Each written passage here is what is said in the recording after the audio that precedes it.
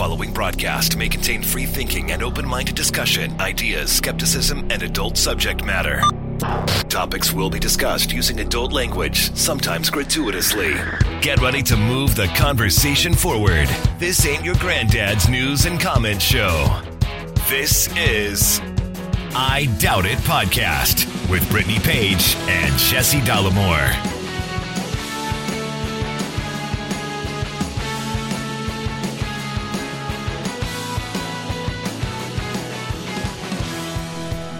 Welcome to the show. Thank you for joining us. 894 is the episode. I am your host, Jesse Dollamore, joined today by the lovely, talented, scholarly, and thankful Brittany Page, everybody. Is tomorrow Thanksgiving?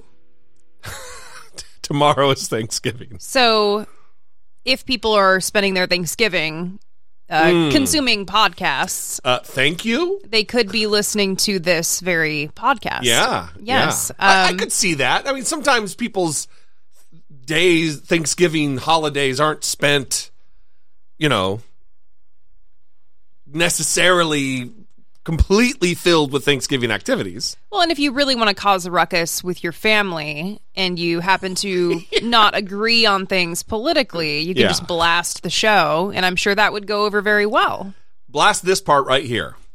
Hell yeah! I was going to say something different, but we'll keep it clean. Yeah, so we're not doing dinner on Thursday. We're actually doing it Friday. Yes. We have people flying in, and you're actually doing the cooking. So how are you feeling about, I know you've been menu planning and you have, in my opinion, too many dishes that you're cooking. But how are you feeling going into it? I'm feeling fine. It is mainly the turkey, because turkey's such, it's shit. Turkey's terrible. Turkey's not great. But turkey's such traditionally Thanksgiving that when we have people, if it's just us, we don't do turkey. We do a ham or something like that. But because we're having people over, I want to adhere to Thanksgiving tradition meal-wise. And so I'm a little worried about that. Like, I've got to get it brining. It's got to brine for at least 12 hours. And then it's got to dry for up to a day. I want it to dry out so the skin can get really Anyway, yes, I'm thinking about all of that stuff. A little bit stressed out. Not too stressed out, though. That's good. Yeah, I do want to say that I was at the store yesterday shopping for last-minute items, and Christmas music was playing. It happened to be a really good Rod Stewart song, actually, so it was really nice. And Rod Stewart and CeeLo Green, who know they collaborated. Yeah, interesting. It was good. I liked the song, and it's not necessarily a new feeling, but it feels new, because I felt miserable during the holidays for so long that when I hear Christmas music, I feel joy now. And I'm happy to have that feeling, but it also makes me think of people that struggle during the holidays for whatever reason. And there's a lot.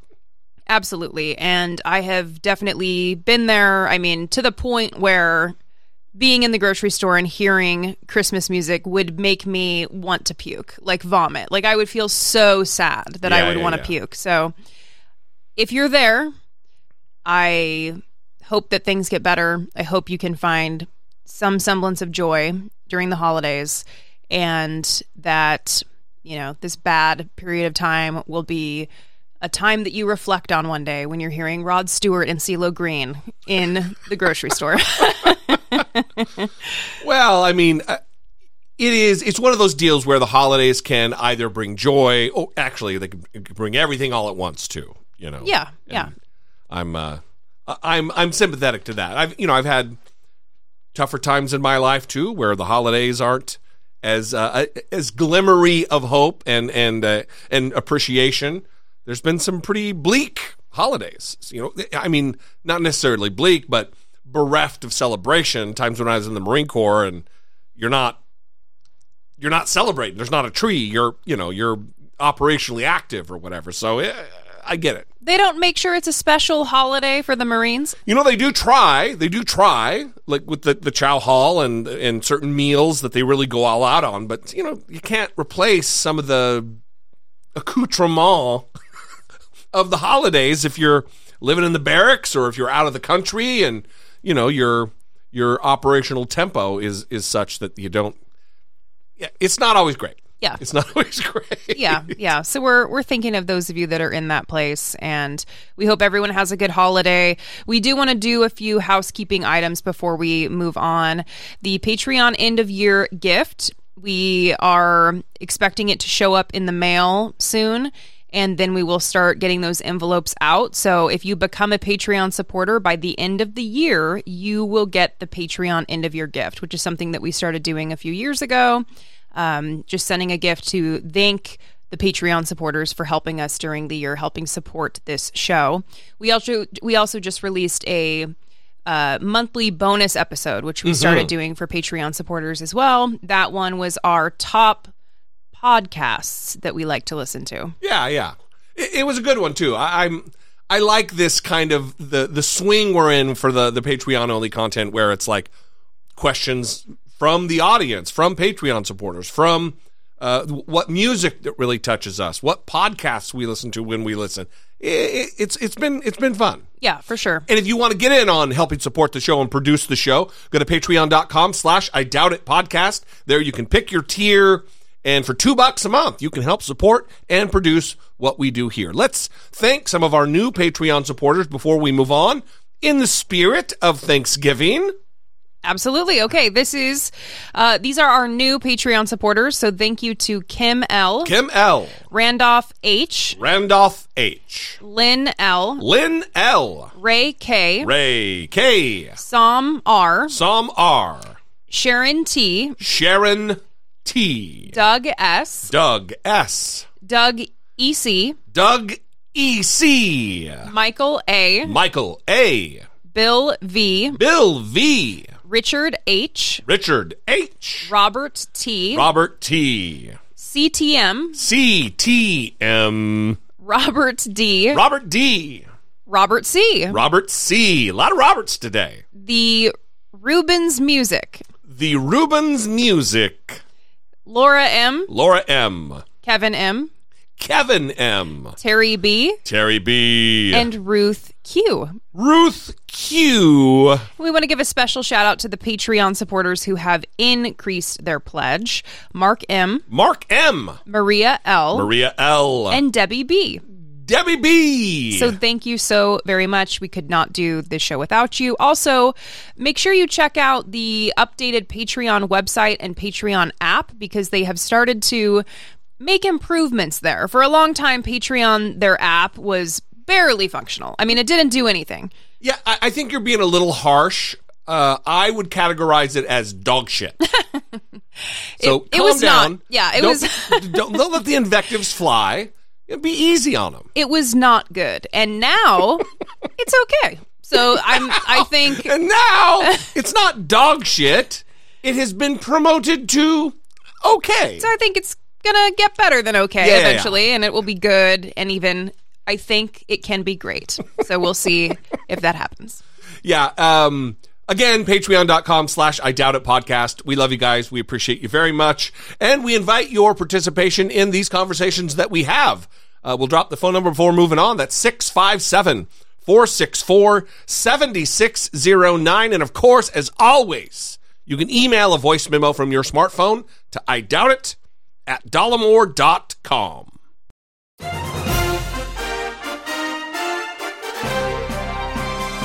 Dollamocracy. Facing down pessimistic politics with realistic optimism. So before we get into the meat of the show and the topics that we have planned. Which kind of meat, though? Turkey or the aforementioned delicious ham? So we're just not going to get away from that. And we're going to get ourselves into trouble with vegans, I think, is what's going to happen. Because that tends to happen when we talk about meat on the show. Of course. Okay, so there was recently an article in the New York Times. We talked to some Kamala but not Joe voters. Here's what they said.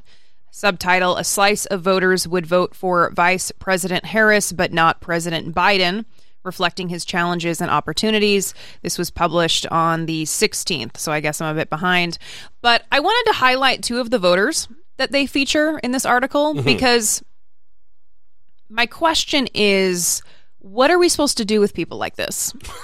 And I really want to know the answer. And I want to know, is it a failure of the media that these people exist? And I'm not talking about people who would prefer Kamala Harris over Joe Biden. I'm talking about these people. And let's just talk about the first one, okay?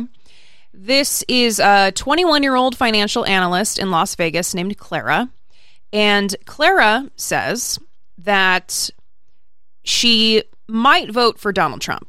So she likes Kamala Harris, but does not like Joe Biden, and she might vote for Donald Trump. So, quote, personally, I think we were doing a lot better when he was in the presidency, price-wise, money-wise, income-wise. Yet, it says, in some ways, Donald Trump offended her as a woman, and she likes some of the things that Biden has done. Now, here's the real confusing part of this. The article says, most of all, she said, she strongly supports abortion rights and did not realize that Mr. Biden does too. She said that because states' abortion bans had gone into effect during his presidency, she assumed it was because of him. Ultimately, despite her misgivings about the economy, support for abortion rights would probably be what decided her vote. So she seems kind of all over the place, number one. But wow. How is it that there is someone in their 20s that is a financial analyst, seems to, be going about their days, looking at the news, I assume. Yeah. And aware enough that abortion is on the chopping block in America in state after state after state. And she doesn't know why the abortion bans are being put into place. Yeah. She thinks it's because of Joe Biden. Yeah. So how is that happening? I would query this is, what in the hell is a financial analyst? And if she's having anything to do with people's financial well-being and their money, yikes, that's not somebody I would want anywhere near my dollars, investment-wise, or whatever the hell she does, if she's that bereft of understanding and is that ignorant about the political process and the political parties and where they stand. That is a deficit in civics education in our country. One more glaring example of it. Well, and it's also taking Trump at his word, I guess, when he goes on these rants about how things were so much better under his presidency, when that's just not the case. I just did a video today, posted a video today, which is Wednesday. I wasn't at all teeing you up for that, knowing that you did this video today. and I addressed some of the, like he's now in campaign mode with some of these videos, and he's talking about how wonderful things were 3 years ago is the time frame he gives. What was happening 3 years ago? 3 years ago, he's like, gas was so low, the economy was rocking. 3 years ago, Americans were dying by the tens of thousands daily sometimes from COVID. Right. No one was driving because we were afraid to leave our homes because there wasn't a vaccine yet, and people were dying. 3 years ago, things were not great. Yeah. And Donald Trump is trying to, things were great in the early days. You don't get credit for how things began. Yeah. You get credit for how things finished in your administration. Right. Yeah.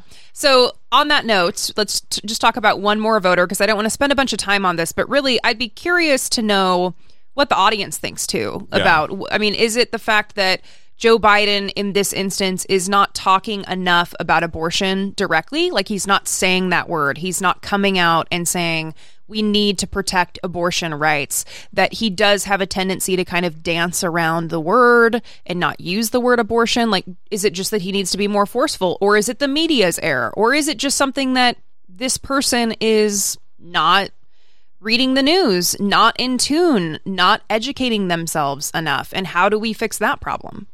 I think that it's likely a combination of all those things to give the real strict cop-out answer. First of all, Joe Biden, I don't believe, is out there enough. The campaign has begun. If he wants to be the nominee, as it appears he's going to be, he needs to be doing direct action, direct talking, speeches that are going to get televised to highlight his positions and what his plan is for a second term. I really don't know. We're in tune, and I don't know what Joe Biden is promising for a second term. That's a problem. Because we're not Clara, the 25-year-old financial analyst who has her head straight in her asshole and doesn't understand politics at all. We're not her. Yeah. Secondly, I believe there is a problem in the mainstream media right now with trying to tee up and set up this equivocation and leveling of the playing field between the dangers that Donald Trump actually poses and what some of the foibles of a flawed man that Joe Biden is, his age in particular. So they're not doing him any favors either. And because of that, he needs to go extra hard and do the extra work to get his message out there. Right. And then, of course, it's also that she's a dumb shit. You know what I mean? Okay, well, let's get your perspective on one more voter featured in this article. Mr. Maxon is how they refer to him. So Mr. Maxon, the 25-year-old garbage collector in Pennsylvania, considers himself a Democrat, though this election would be his first time voting. The Israel-Hamas war has made him doubt Mr. Biden's handling of foreign affairs, and he recalls policies under Mr. Trump that helped him. Quote, "My biggest thing is not seeing America fall in shambles," he said. "With this war, I think Biden is way too lenient with Hamas, Iran, Iraq, the whole 9 yards. What I like about Trump is he was keeping everybody at bay and not wanting to mess with America." So this is someone who calls himself a Democrat. Yeah. Talking like Donald Trump is the strong man that Donald Trump likes to portray himself as, and that he was protecting America from falling into shambles. This is the New York Times? Yes. Well, maybe it's just 25-year-olds are dumb shits. Because both of these people are 25.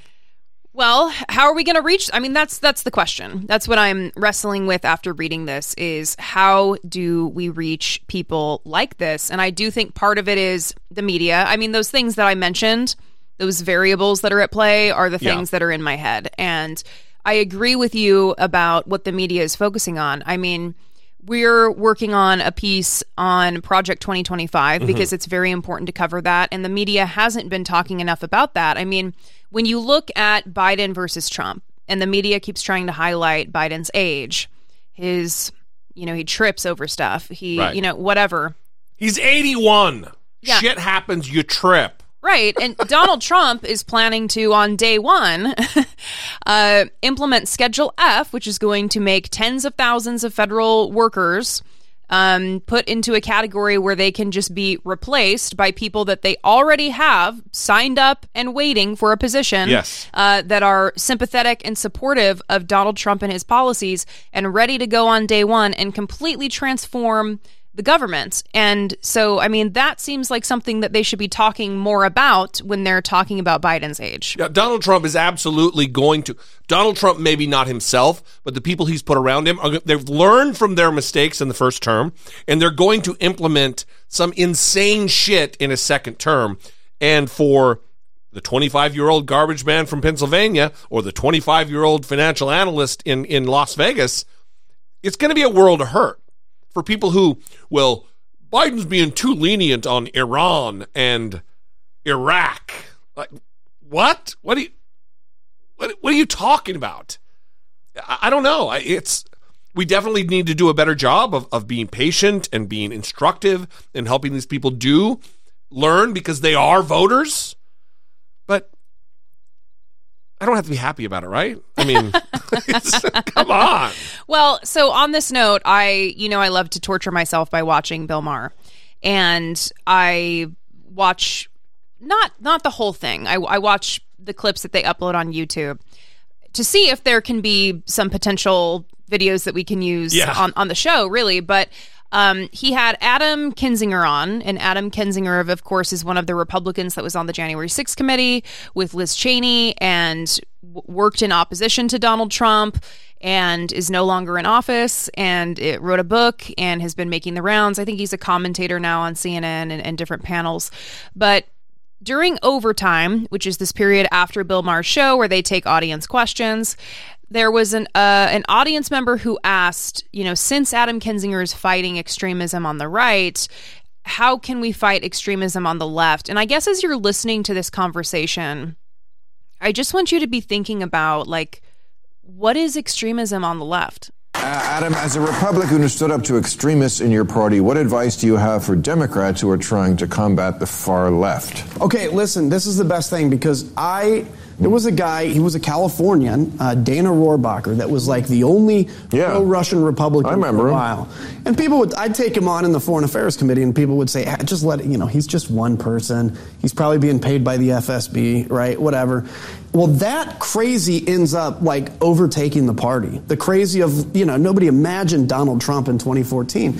You've got to kill extremism in the cradle or it takes over. Because if you look at your coalition and say, we need this we need the pro-Hamas faction or we need the anti-Russia faction or the pro-Russia faction, they end up calling the shots. Because if everybody in this room has a grenade, right, we're all equally powerful. If somebody's willing to pull the pin, they're the most powerful person in the room. And extremists are willing to pull the pin. You have got to be willing, pull the pin with them or whatever. You've got to be willing to fight back. Did you ever hear that tape of Paul Ryan, Kevin McCarthy, and Steve Scalise talking about Rohrabacher and Trump? Yeah. Okay, if people don't remember this, this is the fact that this doesn't get more play. This is years ago, but this is on tape. Yep. And one of them says, I think there's two people on Putin's payroll. Yep. One of them is Rohrabacher, and one of them is Trump. And the other two don't go, oh my God, let's do something about it. They say, this stays in the family, right?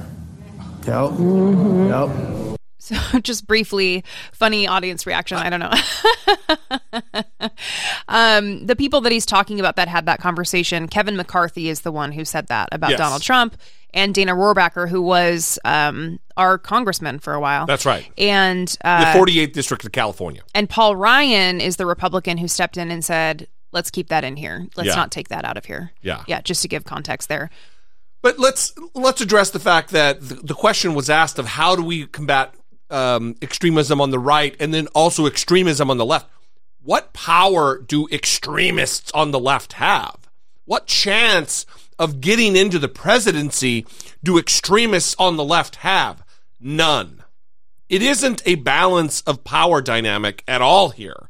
The right has a real shot at gaining again and maintaining power and destroying our democracy, literally ending democracy in America. What extremists are they?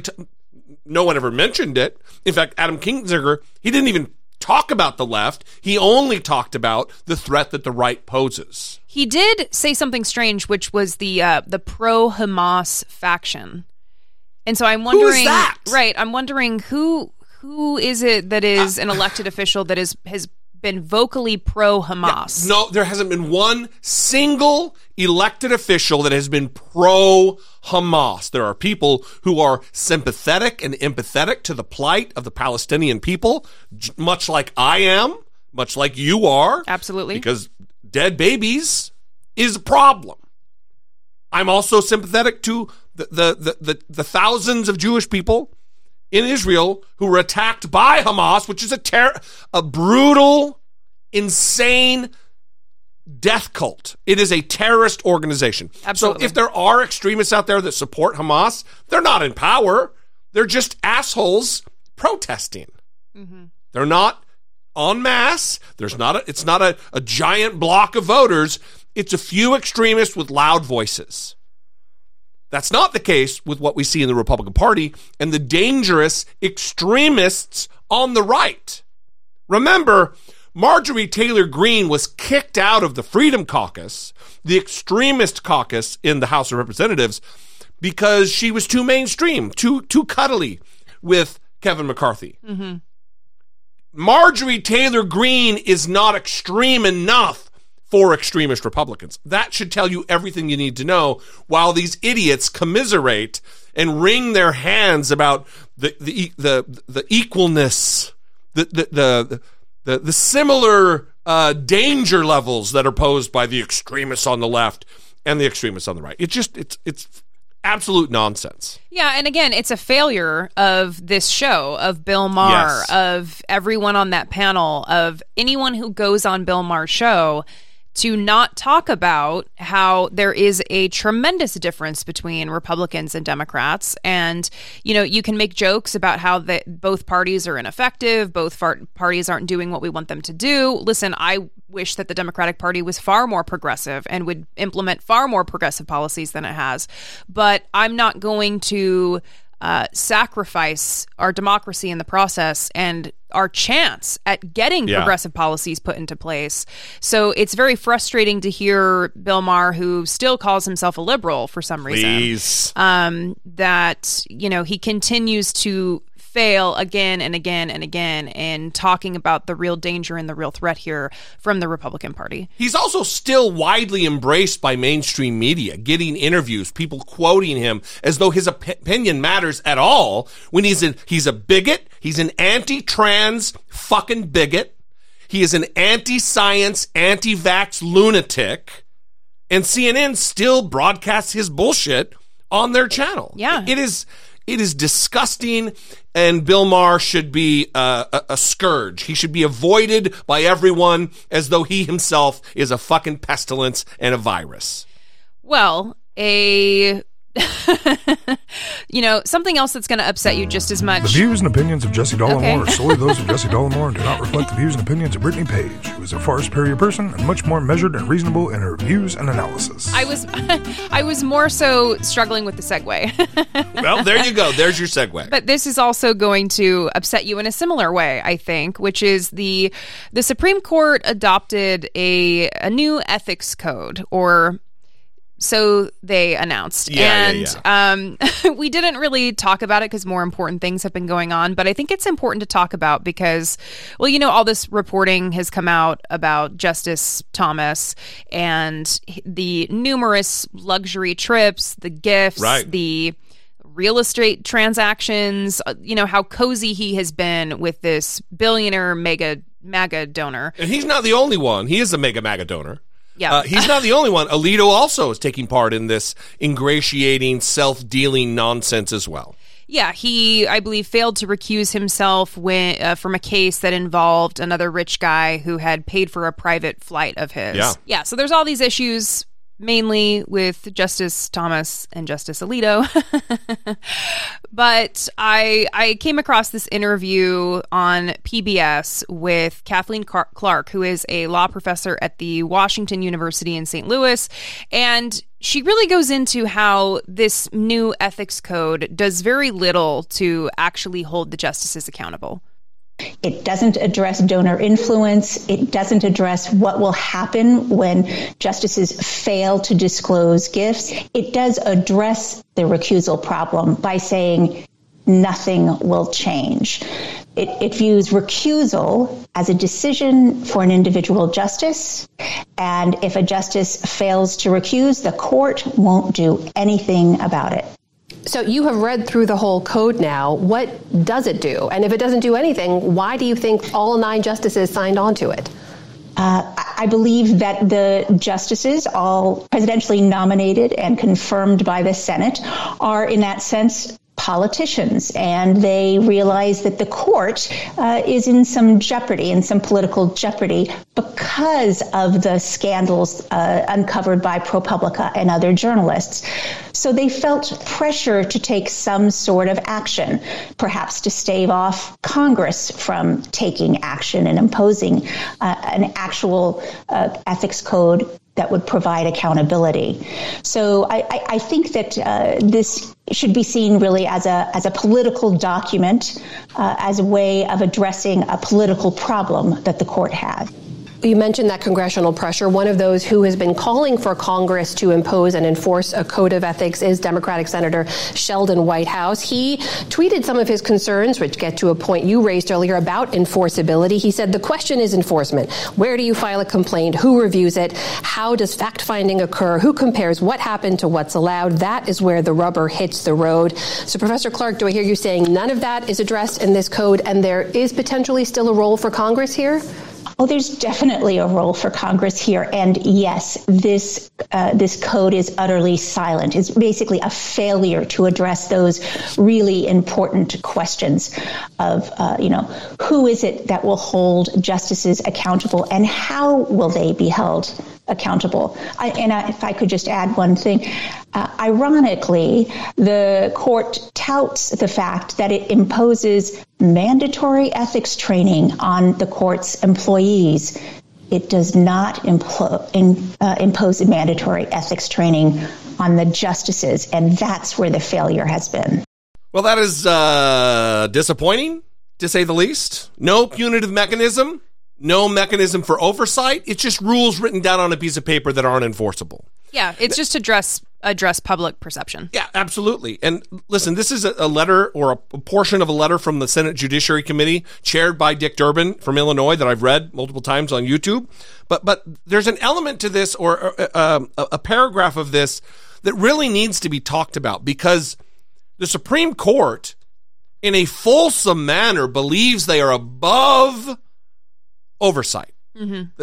They don't need a code of conduct. This is in the letter here. 11 years ago, this is from the chairman, Dick Durbin. 11 years ago, several members of the committee, including the current chair, sent you the attached letter urging the court to adopt a resolution stating that the justices of the court abide by the Judicial Conference's Code of Conduct for the United States judges. A code that binds every other judge in the federal judiciary. You responded, this is a letter to John Roberts. You, John Roberts, responded, the court, quote, does not plan to adopt the Code of Conduct for the United States judges through a formal resolution, and referenced your 2011 year-end report in which you said, quote, the court has had no reason to adopt the Code of Conduct as its definitive source of ethical guidance. When clearly the case remains that you do. You do need ethical guidance. If you didn't, there wouldn't be all of this bombshell reporting from ProPublica about all of the lavish trips that are being just heaped upon the justices, who then in turn give favorable rulings to the people who are giving them the money. Especially when the other justices seem to have this figured out, right? The federal rules require the disclosure of gifts valued at $415 or higher. Right. Ketanji Brown Jackson, the newest justice, received like a $1,200 bouquet of flowers from Oprah. Noted it on her disclosure. Right. She got to keep a dress from her Vogue photo shoot, which was like $6,500. Put it on her disclosure. She's brand new. Yeah. And she was able to figure out what she needed to disclose on her disclosures. Well, listen, that's part of the deal here is transparency. I mean, look, do I feel uncomfortable that she's being given $6,500 dresses? Yes. But does it make me more uncomfortable that Alito and Thomas are getting hundreds of thousands of dollars in vacations and yacht stays and private chartered flights, and they're not being disclosed? Yeah, absolutely. I think it goes a long way to make these things public, and we'll see just how transparent they are in their new setup with reporting when there's no mechanism to actually hold them accountable. Right, and the big thing is that there's no one independent of that system to come in, like an inspector general or something like that can come in and, independent of the court, do an investigation for whatever wrongdoing has occurred and hold the justices accountable. But they seem to be more concerned about what public opinion is of the court and protecting what the public believes about the court than actually doing something meaningful. Look, the problem is, I mean, when our country and the system of government we have was envisioned by our founders, there was this robust system of checks and balances in place. And when you have one branch that feels they're above all the others, above oversight from the Congress, when in the Constitution, Article 3 gives Congress the power to organize the courts, They wail and they cry and they whine when any talk of packing the court happens. Wade, it just needs to stay 9. That's what's most appropriate. We can't have 11 or 13 or 15 or 17 or 21 justices. Oh, no. That would dilute. Just shut up. Do what you need to do. Be honorable in your duties, and you won't need to be threatened with diluting the power of the conservatives on the court, because it's not the liberals, it's not your Ketanji Brown Jacksons who are doing the wrong thing. It's the people who have been there the longest, know how to cheat the system, and don't mind sullying the reputation and the objectivity of the Supreme Court, meaning Clarence Thomas, Samuel Alito, Neil Gorsuch, the rest of these dipshits. Yeah, absolutely. Ugh. So we would love to know what you think about that, 657-464-7609, or you can send an email to idoubtit@dollemore.com. Before we get into Asshole of Today and Taking Care of Biz, I want to briefly just talk about this scary respiratory illness that's going around in dogs. And I want to make sure that people know about it. If you have dogs, it is a scary respiratory illness that they don't really know what it is or how to treat it. It's antibiotic resistant, and dogs all across the country are dying because of this. Just kind of scary. Kaylee Gordon says her 1-year-old dog, Toby, started coughing about 3 weeks ago. We went to our primary vet. They were like, yeah, it looks like kennel cough. Here's doxycycline, an antibiotic that's supposed to treat kennel cough. And we had him on it for 2 weeks, and he was getting progressively just worse. Another trip to the vet determined it was actually worse. And they said, yeah, this is definitely that upper respiratory virus that's been going around. They did a chest x-ray to find the pneumonia. Senior veterinary pathologist David Needle and his colleagues have been investigating this illness for over a year. We first saw cases from New Hampshire in 2022. And are trying to figure out a possible cause and treatment since it doesn't respond to antibiotics. What we are doing is doing just a deeper investigation with molecular techniques to see if there's some new or unknown cause that we're not aware of. And so it's still early in the investigation, so it's hard to say for sure what is causing these infections. Meantime, experts are urging pet owners to be cautious, especially with holiday travel this week. If you're in a place where there seems to be more cases, I think it's probably smart not to go to a boarding facility and not to go to doggy daycare. Taking sort of standard preventative measures, normal veterinary care, vaccination, and decreasing contact with other dogs is the key. And Dr. Needle says if you're visiting family for the holidays this week, as long as their dogs aren't sick or you're in an area that's not having a huge outbreak in cases, that should be less risky. He also says that it's important, again, to make sure that your dogs are vaccinated and that you're not exposing them too much to other dogs. Live in Manchester, Hannah Cotter, WMUR News 9. So similar to COVID rules for humans. Yeah. But it has been found in at least 7 states: Colorado, Massachusetts, Oregon, Rhode Island, Illinois, Maryland, and Wyoming. Now, I can tell you this is scary for us because when we got back from Boston, Yep. Sweepy was in daycare, and then that next week she was lifelessly listless. We were very worried about her. Mm-hmm. Took her to the emergency vet. $2,000 later, bingo bango, she was still feeling shitty, but she ended up getting better.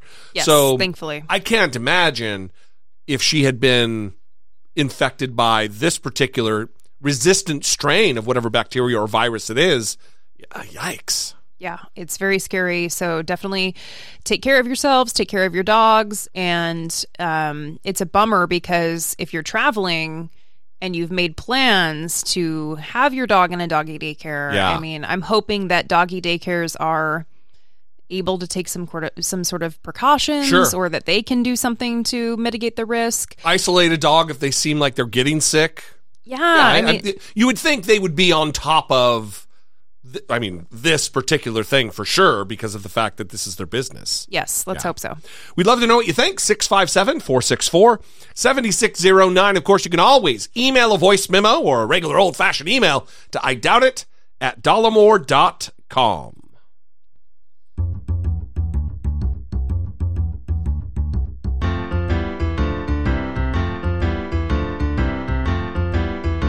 It's the asshole of today. Stuart Seldowitz is our asshole of today. A former Obama State Department official. That's right. And he was caught on tape harassing a halal cart vendor in New York City. And it seemed like over and over and over, because one of the clips I saw, it's broad daylight, and the other, like, he came back to the scene of the crime to be a prick again when it was sundown. Yeah, he's also in different outfits when he's doing it. So Yeah. he's, like, changing his clothes and coming back. It's, like, been an ongoing harassment campaign. And I first saw this video on Twitter. I believe you sent it to me. And there was a thread with all the different instances of him engaging in this hateful harassment that you're going to see.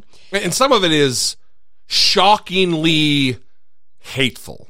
Yes. And then I watched this NBC News package about it, and I thought it was strange because they only play like a brief clip of the stuff this guy was saying to the food cart vendor, and they give him maybe a full minute to explain himself. And so I think it's important. We should give him the chance to explain himself, and then we're going to play for you guys the actual content of what he was saying and doing, and we'll let you be the judge. If we killed 4,000 Palestinian kids, you know what? It wasn't enough.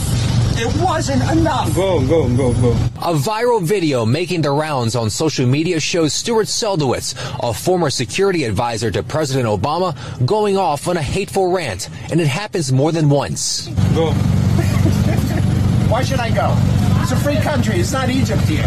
The edited video doesn't show what happened before the halal truck workers started recording. I'm born here.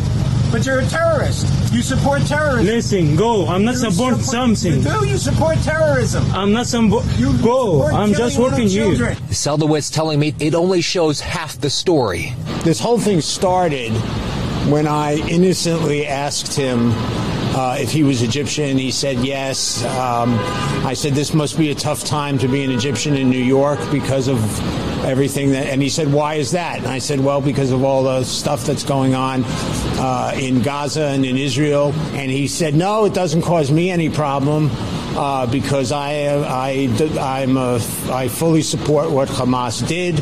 I think what they did was fine. It's not an issue for me, and it doesn't cause me any problem. I said, you mean you're okay with the raping of women, the killing of children, the taking of hostages, and the killing of 1,200 people in Israel? And he said, yes, it was all for Palestine. And that's what got me upset.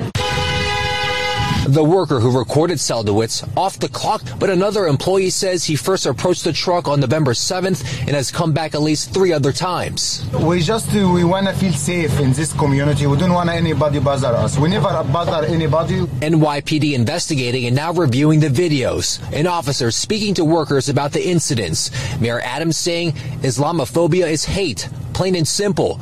Attorney General Letitia James adding, this is disgusting, hateful, and New York won't tolerate it. Raping, terrorists, Islamophobic comments. Well, that's your characterization. The comments that went beyond him and could be interpreted as attacks on Muslims and Arab Americans and so on were probably not appropriate. The comments that I made calling him out for his support of terrorism, I think were appropriate. Stuart Seldowitz is a real piece of shit here. He's asking, he's making an allegation that, well, this guy said he was okay with the rape and the killing of kids. So naturally, I said, if we did kill, if 4,000 Palestinian kids were killed, it wasn't enough. Of course, it's a natural inclination to answer hate and bigotry and irrationality with more of that. I don't buy anything he said. I don't buy it. I don't either. And I think when everyone hears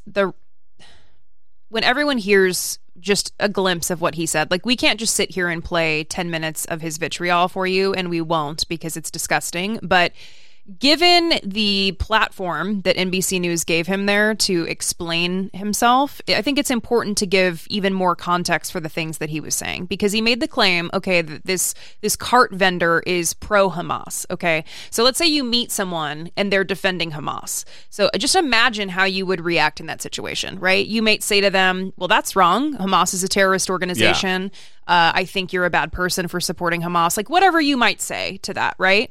You probably wouldn't start asking them if they rape their daughter, because that's what Muhammad did. Did you rape your daughter like Muhammad did? Did you rape your daughter like Muhammad? I speak English. You only speak English? No English, no. You don't speak English? Yes. All right. Well, that just shows how ignorant you are. Because Muhammad was a rapist. It says in the Hadith, in your holy book. Oh, Muhammad. What? Oh, Muhammad. Muhammad, your prophet. You know who he is. My prophet? Yeah. He was a rapist. He raped Aisha. Does it say that in the Hadith or not? You know that? I do speak English. What? No English. You don't speak English? What do you speak? What do you speak? You speak Arabic? The language of the Quran? The Holy Quran that some people use as a toilet? What do you think of that? People who use the Quran as a toilet? Does it bother you? Does it bother you? Tell me the truth. I don't speak English. You don't speak English? That's too bad. That's why you're selling food in a food cart, because you're ignorant. But you should learn English. It'll help you. Of course, when they deport you back to Egypt, and the Mukhabarat wants to interview you for being because I'm more. So if what instigated this was a lengthy conversation of this food cart vendor defending Hamas, why isn't this guy saying, oh, you suddenly don't speak English? Well, you were able to speak English to me when you were defending Hamas the first time I was here at this cart. Right? Why isn't he saying something like that? He wouldn't be questioning, oh, you don't speak English. Oh. Well, it's because you're ignorant, and that's why you have this lowly job serving food. You should be deported. Doesn't know his immigration status. Doesn't know if he's a citizen. Yeah, this is just straight up harassment. Right. I mean, this is Trump supporter style rhetoric. And so, again, because NBC played that brief clip where he made the comment, if we killed 4,000 Palestinian kids, it wasn't enough. I want to play just a little bit more of that section just so you can, I mean, this is so hateful and disgusting. I don't understand why NBC News was like, yeah, tell us your side of the story for a full minute. Yeah, not only that, his comment, if 4,000 Palestinian kids were killed, it wasn't enough. They gave that, however long they gave it, 15 seconds, 20 seconds of him, and then they allowed him for a minute and a half to defend himself rather than give equal time to the hate versus the excuses. Here's more of Stuart Seldowitz. You wanna buy something? No. Okay, go. I don't want to go. I have a right to stand here. You have no right to be on the sidewalk. You have a permit? Yeah, I have a permit. I have everything. I have a license. Okay, but you don't have a visa. I have a passport, my friend. Go. What do you have? It's not your business. Go. No, it is my business, because I actually know the guy who owns all these. I have an American citizen. Do you have it? American citizen? Yeah, do you have it? How? How did you become an American citizen? It's not your business. Go. No, you're right. I'm born here. But you're a terrorist. You support terrorism. Listen, go. I'm not supporting something. You do. You support terrorism. I'm not some. Go. I'm just working here. You're a terrible person. You kill children, not me. What? Go. My kids? What about my kids? You kill children, not me. Go. I didn't kill children. Okay, well, I see here. You know why? If we killed 4,000 Palestinian kids, you know what? It wasn't enough. It wasn't enough. Go. Who's the we he's talking about? If we killed 4,000 Palestinian children, is he talking about the Jews? He's not talking about Americans. We didn't do this. This is disturbing, for one, that it's shaken my faith in humanity and people who consider themselves liberals. This guy worked for Obama. I mean, this is not some Trump appointee to some State Department position. This was an Obama guy. And we're witnessing just whole-scale harassment and dehumanizing language about, do you have a visa? You need to be deported. This is why you're ignorant, because you don't speak English. Like, he's not displaying any humanity whatsoever. It's disgusting. Yeah, he's just like going down the checklist of all of the toxic, ignorant things that the right says. So it's very disturbing, and I am hoping that something will come of this in the form of this cart vendor not having to deal with this guy anymore. Yeah, I hope that, I don't know what can be done. This is harassment for sure, if they can issue a no contact order.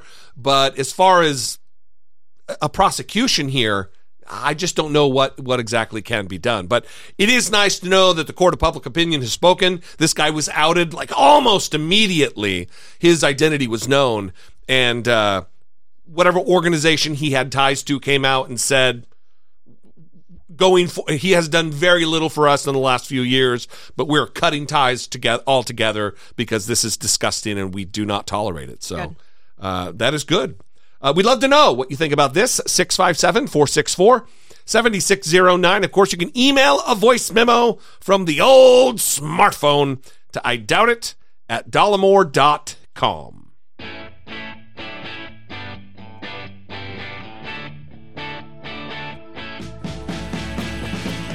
Takin Care of Biz.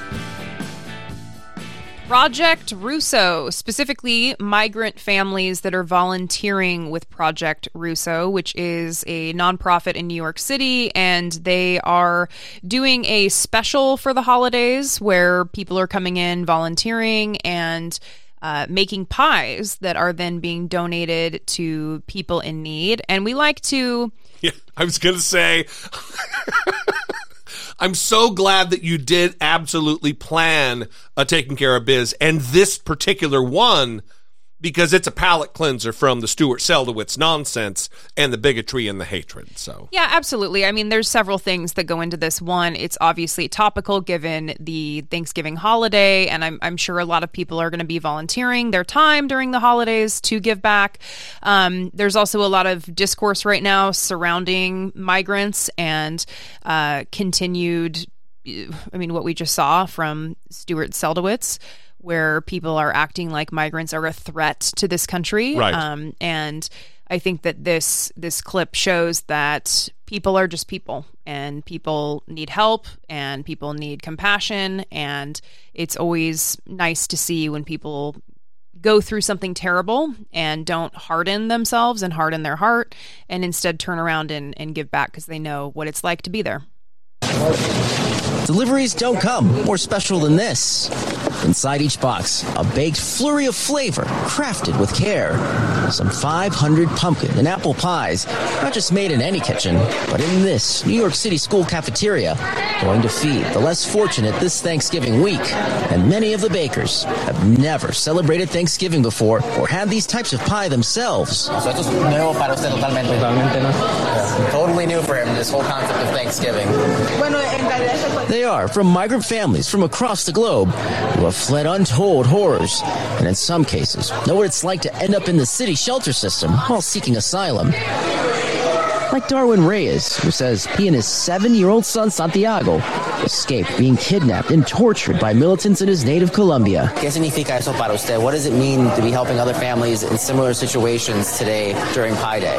Bueno, realmente estas tradiciones son nuevas para nosotros. Pi Day represents to give thanks and to have this culmination of families in similar situations all united under one roof to do something that means so much to so many people. I'm a big believer that our services need to be individualized. The group behind the Pi Day event, Project Rousseau, a nonprofit who's been providing full-scope legal services to nearly 1,000 migrants and their families. We always ask that question, is this our fight to fight? And this was immediately obvious that this is our fight to fight.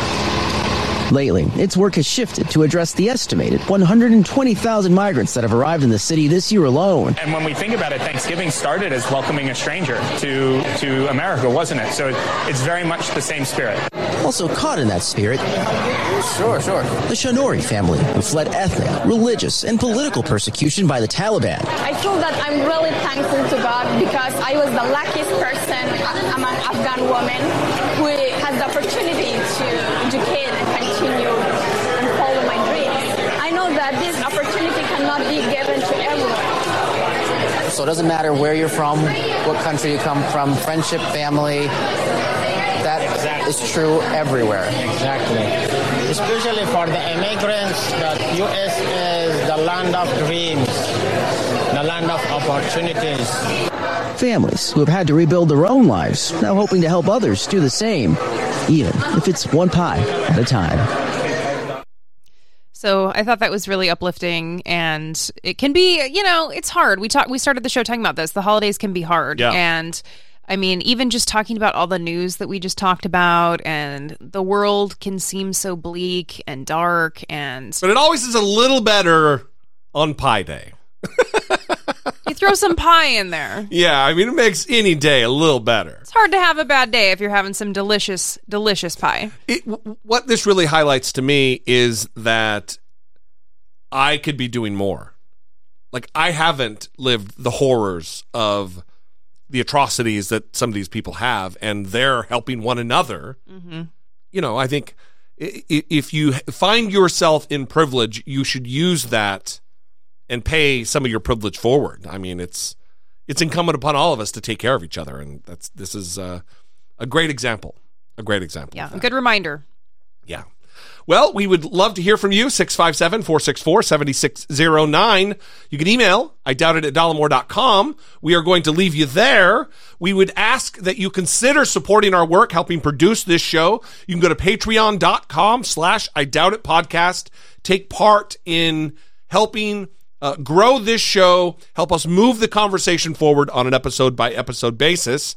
And we hope that you, everyone out there, not you, Stuart Seldowitz, you can fuck straight off. Oh. Everyone else, have a wonderful, happy, and healthy Thanksgiving with your families.